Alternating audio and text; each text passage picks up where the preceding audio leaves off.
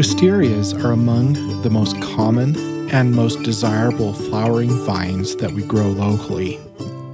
The two common species that we actually plant are Japanese and Chinese wisteria. There are many color choices available due to the numerous cultivars available at local garden centers. The Japanese and Chinese wisterias are very beautiful. However, I want to focus today on a Native American species called Blue Moon wisteria.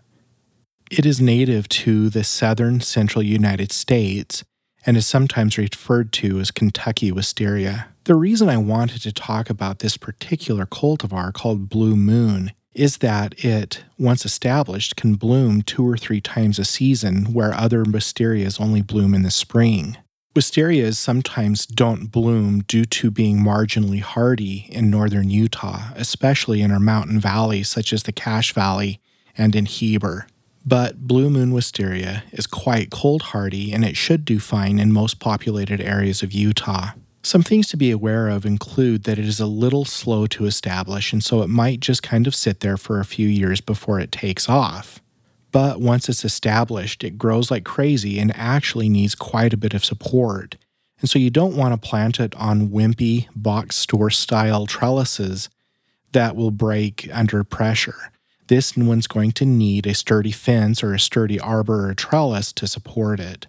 It also may not bloom for 2 or 3 years after it is planted, but it will, so be patient with it.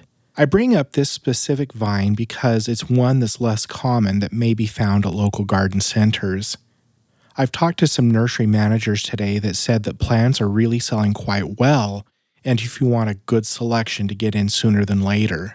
So happy gardening, and if you can find Blue Moon wisteria, that's a great option if you need a screen or a decorative vine for a landscape structure. Thank you for listening, and if you're enjoying the Homegrown Horticulture Podcast, please give us a positive review and rating wherever you listen to your podcasts.